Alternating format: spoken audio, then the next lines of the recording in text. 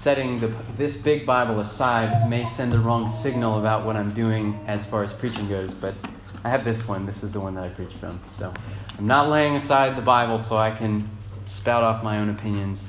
Let's turn together to 1 Samuel, the final chapter, chapter 31. If you're a visitor here this morning,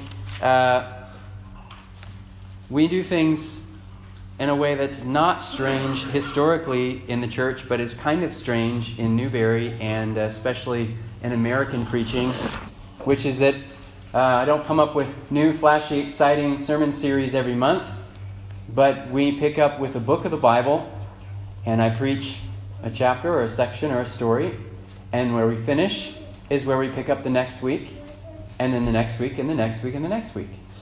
And so if you're a visitor, you're joining us, sadly, at the end of an amazing journey through 1 Samuel. But the good news is, next week, you can jump right back in as we start the book of 1 Thessalonians. And so for the summer, we're actually going to be looking through Paul's letters to the Thessalonians. And then the good news is, in the fall, we're going to come back and do 2 Samuel. So the story is going to leave us at a very unsatisfying conclusion. And the reason why is that 1 and 2 Samuel actually in the Hebrew Bible are just one book together. So you aren't meant to break it off in chapter 31. You're meant to keep going into the next book. So I wrestled with whether to do that or not. I said, yeah, you know what? We haven't gotten to see David King yet. So we're going to have to come back in October. We're going to return to 2 Samuel. But today, we're in 1 Samuel 31. And if you remember from 2 weeks ago, when we were in chapter 30, what happened with David, and something that's important for us to realize about these final two chapters, chapters 30 and 31, is they take place on the very same day. So David, on the very same day, in chapter 30, is fighting a battle against the Amalekites outside of Ziklag to save his family and his possessions and everything that had been carted off. That very same day, Saul, meanwhile, is on another battlefield fighting against the Philistines. These two battles are happening concurrently on the very same day. Chapters 30 and 31, chronologically speaking, happen at the same time. And you could have put either chapter as the concluding chapter of the book. They happen at the same time. You could have put chapter 31 last, or chapter 31 second to last, the story today, and we could have recounted the story of David and his great victory to finish the book. But the author this morning has intentionally chosen to tell the story from chapter 30 first and to end the book with our story this morning. And these two things, whether we finish with chapter 30 or 31, is what determines whether the entire book of 1 Samuel ends as a comedy or a tragedy. Do you guys know in the classical sense what I mean when I say that? Okay, in storytelling, usually you have a conflict that arises among the characters. And depending on how that conflict climaxes and then resolves, if it turns out well for the main characters, it's called a comedy. If it turns out badly for the main characters, then it's a tragedy. So it all has to do with this turn at the last minute. Does it turn out for victory or does it turn out for defeat? If we were to end the story in chapter 30, if you remember what happened, David had this great victory. His family was all taken captive by the Amalekites. David and his men, even though they're tired and few, they come in and in the power of the Lord, they rescue all of the people. And in fact, it says there was not a single person, not a single camel, not a single loaf of bread that David didn't win back from the Amalekites. And they celebrate.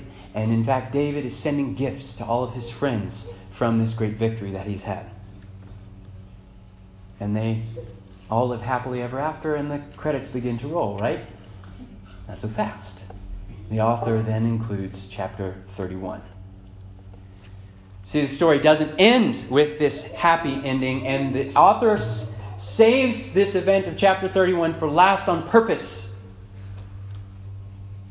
Because these things are happening simultaneously. We could have talked about Saul's battle first and David's second, which would have made us celebrate and excited. It's a comedy. It's a great, happy ending.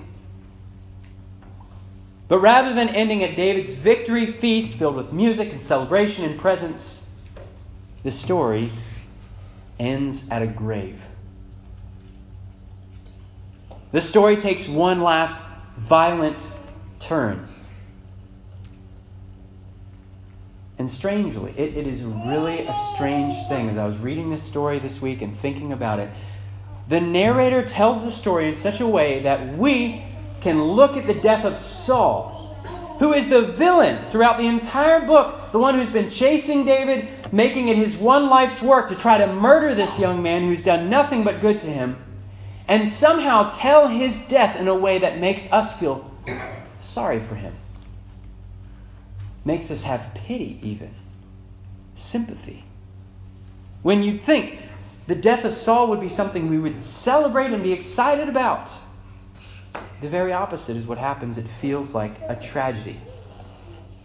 So why is it that the author of 1 Samuel leaves chapter 31 for the last? And as we finish the book, brings us not to a victory party, but leaves us standing beside a grave. Well, if you found 1 Samuel 31, let's stand together as we receive these sacred writings which are able to make us wise for salvation through Jesus Christ. We're going to begin reading in verse 1. Now the Philistines fought against Israel, and the men of Israel fled before the Philistines and fell slain on Mount Gilboa. And the Philistines overtook Saul and his sons, and the Philistines struck down Jonathan and Abinadab and Malchishua, the sons of Saul. The battle pressed hard against Saul, and the archers found him, and he was badly wounded by the archers. Then Saul said to his armor-bearer, "Draw your sword and thrust me through with it, lest these uncircumcised come and thrust me through and mistreat me." But his armor-bearer would not, for he feared greatly. Therefore Saul took his own sword and fell upon it. And when his armor-bearer saw that Saul was dead, he also fell upon his sword and died with him. Thus Saul died, and his 3 sons, and his armor-bearer, and all his men on the same day together. And when the men of Israel who were on the other side of the valley and those beyond the Jordan saw that the men of Israel had fled and that Saul and his sons were dead, they abandoned their cities and fled, and the Philistines came and lived in them. The next day when the Philistines came to strip the slain, they found Saul and his 3 sons fallen on Mount Gilboa. So they cut off his head and stripped off his armor and sent messengers through the land of the Philistines to carry the good news to the houses of their idols and to the people. And they put his armor in the temple of Ashtaroth, and they fastened his body to the wall of Beth-shan. But when the inhabitants of Jabesh-Gilead heard what the Philistines had done to Saul, all the valiant men arose and went all night and took the body of Saul and the bodies of his sons from the wall of Beth-shan, and they came to Jabesh and burned them there. And they took their bones and buried them under the tamarisk tree in Jabesh and fasted 7 days. Let's pray.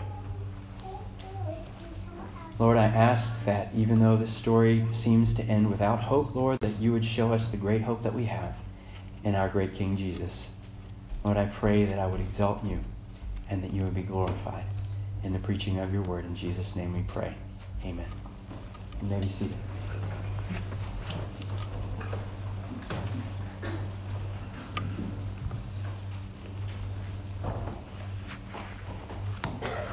If you've had a British literature class before, you know that many of Shakespeare's great plays end with the death.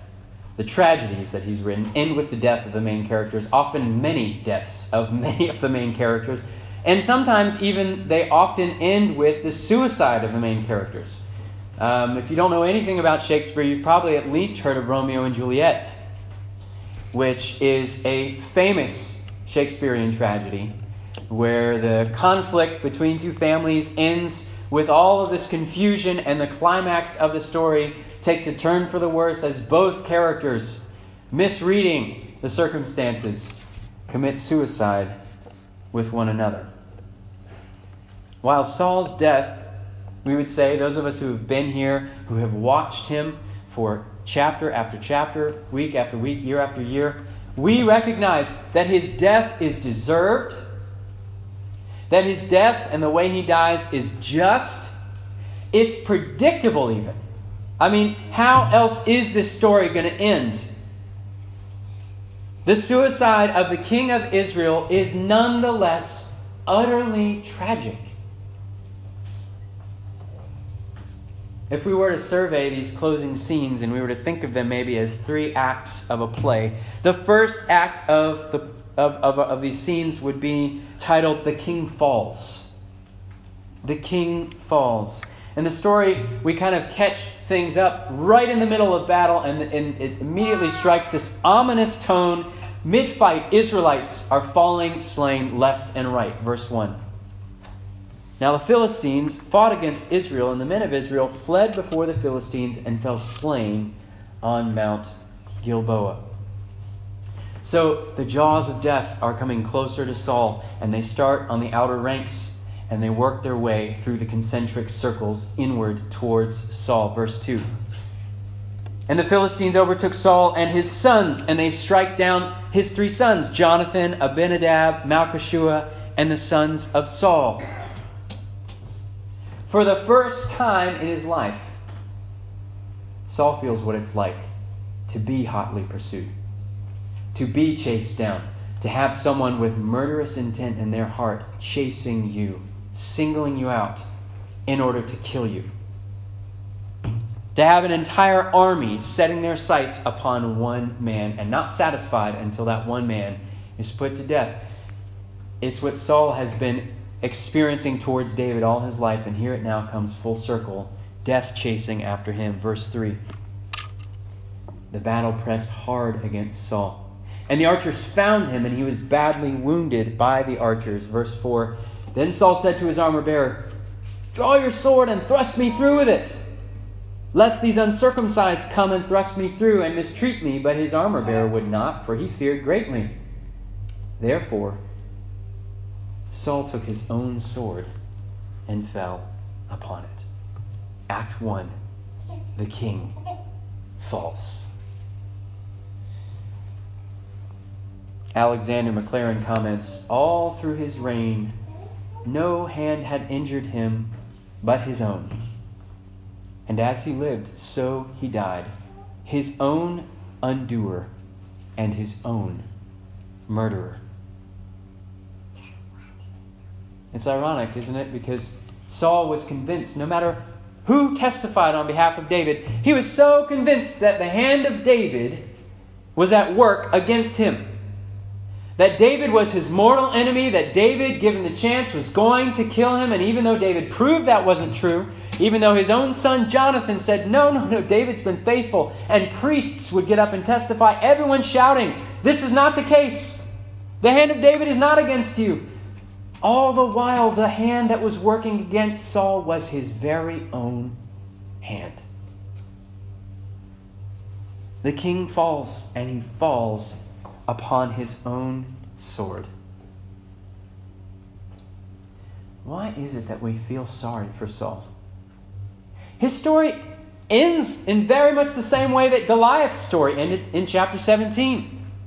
David fells Goliath, they chop off his head, they carry it all over the place and celebrate. Well, Saul is as much an enemy of David as Goliath was. His head gets chopped off, it gets paraded around, but somehow we feel sorry for Saul. We don't feel happy, we feel sorry.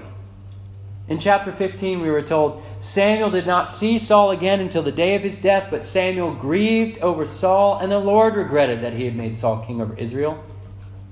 It's as if in this last chapter, we join Samuel, we join the Lord in this great grief over a fallen king of Israel. The narrator tells the story in a way that summons sympathy in our hearts and not joy. And I think the reason why is because in the fall of Saul, we're supposed to see ourselves. Losing the kingdom because we've disobeyed God, not listening to all of God's warnings and His commands, pursuing after the Messiah, the Son of God, the rightful King, with murderous intent in our hearts, not caring or listening to any of the warning signs that we are hurtling down a road at breakneck speed that at the end will prove to break our necks. That it will end in judgment. It will end in tragedy, despair, personal harm, and shame. This is what God promised would happen to people who didn't listen to His word all the way back in the Garden of Eden. But the tree of the knowledge of good and evil you shall not eat, for on the day you eat of it you shall surely die. And we disobey God, and we think death is not coming for us. And yet 1 Samuel 31 comes for every single one of us. Eventually. Choosing to disobey, choosing to sin, we have all fallen on our own sword. We have brought this upon ourselves. We've chosen it. And in fact, we deserve a fate worse than Saul himself, because Saul never succeeded in killing the Lord's Messiah, but we have. We've killed the Lord's Christ. We hung Him on a tree in public shame. We pierced Him through, the one whom the Father sent full of grace and truth, and we stood at the judgment seat, and we owned up to what we were doing. We cried out, His blood be upon us and our children. Blame us for this. We've done it. In his last dying moments, Saul is scrambling for some kind of salvation in this life. Save me from the hand of the Philistines, he pleads with the young man who's next to him carrying his armor. He's worried about being captured. He's worried about being tortured, being humiliated, being brought in front of all of these Philistines. And as the king falls, he fails to see that there is a fate worse than death at the hands of the Philistines. Saul's worried about what's going to happen to him in this life. What about in the next? He's trying to save face. He's trying to save his reputation, save himself from humiliation and torture and pain. But it's not the Philistines that Saul should fear, and he doesn't realize it even to his last dying breath. He fears everything else. Don't we do the same? Fearing our boss, our spouse, rivals, other people, co-workers, neighbors, family, enemies, fearing anyone and everything in this life. But what about the one who stands in the next life to come? We fear everyone and everything except the Lord. Saul's suicide is one final act of rebellion. He would rather fall on his own sword than cry out to the Lord for help. A sinful king who dies for his own sins can save no one, not even himself. Act 1, the king falls. And we aren't surprised that, like dominoes, as the king falls, so falls the kingdom. That's what we see happen in Act 2. The king falls, and then the kingdom falls. And it starts with the man standing right next to him, verse 5. And when his armor bearer saw that Saul was dead, he also fell upon his sword and died with him. Verse 6. Thus Saul died, and his 3 sons, and his armor bearer, and all his men on the same day together. You see how it's emphasized there? When Saul falls, they all fall. When the king falls, the kingdom falls as well. Throughout his life, Saul was so self-absorbed, he never realized how his own sin was going to affect the whole rest of the kingdom. His own disobedience had ramifications for the people of God. His armor bearer dies with him. His 3 sons all die with him. The lineage of Saul cut off. His men die with him. And it emphasizes the fact it all happened in the very same day. The kingdom falls. Verse 7. And when the men of Israel, who were on the other side of the valley and those beyond the Jordan, saw that the men of Israel had fled, and that Saul and his sons were dead, they abandoned their cities and fled. And the Philistines came and lived in them. They abandon their cities. They flee back across the Jordan River. They leave the promised land, and the kingdom falls. The Philistines come and retake possession of the promised land and all of these cities that they've left behind. When the king falls, the kingdom falls as well. And this is a pattern that is going to continue through the books of 1st and 2nd Samuel, 1st and 2nd Kings, 1st and 2nd Chronicles, that the kingdom rises and falls based on the man who sits on the seat. If the man seated on the throne is a good and righteous king, guess what? The kingdom rises under his leadership. If the man seated on the throne, which happens so often in these books, if he's evil and wicked, guess what? As the king falls, so falls the rest of the kingdom. If the king obeys, the people do too. The king sins, the people do too. When the king disobeys God and worships idols and refuses to listen to the word of God, so do the people. The king falls, the kingdom falls as well. This is the bad news. It only takes one man. One man has the power to destroy the entire kingdom of God. One man can bring death to all of his sons, to all the people. One man can forfeit and lose the entire inheritance, the whole promised land.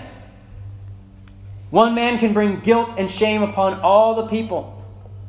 One man can bring humiliation on the name of the Lord before all the nations of the world. But this is the good news. It only takes one man. One bad king is able to plunge the entire kingdom into sin. One man has the power, one righteous king, to bring renewal to that kingdom. As with the king, the kingdom falls. If the king rises, so rises the kingdom. And this is the resounding note that although chapter 31 is so sad and tragic, we have this note of hope that drives through this idea, thirdly in the third act, that the kingdom shall be renewed. Yes, the king has fallen. Yes, the kingdom has fallen. But we have to believe and we hold on to this hope that the kingdom shall be renewed. There is hope in the midst of resounding defeat, and it comes in two forms. First, we hear this good news, this gospel that's being preached in all the houses of idols among the Philistines. Look at verse 8 with me. The next day, when the Philistines came to strip the slain, they found Saul and his 3 sons fallen on Mount Gilboa. So they cut off his head and stripped off his armor and sent messengers throughout the land of the Philistines to carry the good news, to preach the gospel to the house of their idols and to the people. And they put his armor in the temple of Ashtaroth, and they fastened his body to the wall of Beth Shan. So this is what's going on. The Philistines have chopped off Saul's head, and they're carrying it around from town to town, and they're entering into all of their pagan churches, and they're getting in the pulpit, and they're holding up Saul's head, and they're saying, "The king is dead! The king is dead! Let's rejoice together in what has happened." But as the Philistines are going around and patting one another on the back and celebrating and strapping the body of Saul to the house of Beth Shan, which literally means the house of teeth. And I think the idea is they literally impale Saul on the points of this gate, almost like the jaws of death have consumed him. They're celebrating and they're so excited. The king is dead, the king is dead. But do you know what they have unwittingly done in killing Saul? They have made David the new king of Israel. David, the Philistine giant slayer. You remember him? David, the one who's just been waiting on the Lord to work. And it is the Philistines themselves who make David the newly minted king of Israel. The Lord foretold this day was going to come by the mouth of Samuel. Do you remember Saul? He went to go visit a witch because he was so worried about what was going to happen on this day. Just yesterday, he visited a witch brought Samuel back from the dead, and Samuel gave him one last prophecy, which was just to remind him of what he had said before. And it's this: the Lord has done to you as he spoke by me. The Lord has torn the kingdom out of your hand and given it to your neighbor, David. That's what's taking place here. In the same day that Saul fell, David was lifted up. In the same day the sons of Saul died, the sons of David were delivered. In the same day the Philistines are rejoicing over Saul, David and his men are rejoicing over the Amalekites. In the same day Saul was plundered, David was plundering. In the same day Saul lost the kingdom, David gained it. And this, brothers and sisters, gives us hope that the kingdom shall be renewed. However, it's this final act of a few courageous inhabitants from Jabesh Gilead that anchors our hope. Look at verse 11 with me. But when the inhabitants of Jabesh Gilead heard what the Philistines had done to Saul, all the valiant men arose and went all night and took the body of Saul and the bodies of his sons from the wall of Bethshan, and they came to Jabesh and burned them there. And they took their bones and buried them under the tamarisk tree in Jabesh and fasted 7 days. You guys remember Jabesh Gilead? It was a while back. Back in chapter 11. It was right after Saul was anointed king. It was Saul's one shining moment. The one time when Saul actually obeyed the Lord and saved God's people. Jabesh Gilead was under siege. The Ammonites were coming, and they said, will you give us 7 days to, contact our newly minted king and see? Maybe he might come and help us out. And they say, okay, well, fine. We'll kill you today. We'll kill you a week from now. It doesn't really matter to us. Go ahead. They call out to Saul. Saul actually summons the troops. They come to Jabesh Gilead. They save the people. And these are the words of Saul: not a man shall be put to death this day, for the Lord has worked salvation in Israel. And these very men who come and honor the legacy of Saul are the men who heard in the very next verse Samuel say to the people, come, let us go down to the banks of the Jordan River, and there at Gilgal we will renew the kingdom. The kingdom shall be renewed. The king has fallen, yes, and the kingdom with him, but we do not weep over this tragedy as those who do not have hope. The kingdom shall be renewed. There's something quite ironic in the fact that the Philistines are entering the pulpits in their house of idols and proclaiming this: the king is dead! The king is dead! Because isn't this what we celebrate and proclaim in our churches every Sunday? The king is dead. He's died on a cross. He's died a humiliating death for each and every soul among us who deserved to die on a cross for disobeying the Lord, for not listening to Him, that He was pierced for our transgressions and our lawlessness. And we proclaim this like it's a good thing that our King has died. That the cross is the good news, that the kingdom shall and has been renewed. We've seen it this morning in the baptisms of Tony and of Silas this morning, that we fall and we rise with our King, that we have been buried with Him, that we have died in Christ, and that we have been raised to walk in newness of life. We die with Jesus, we rise with Him. The King is dead. He died for the forgiveness of our sins, but that is not the whole story, right? The King is dead.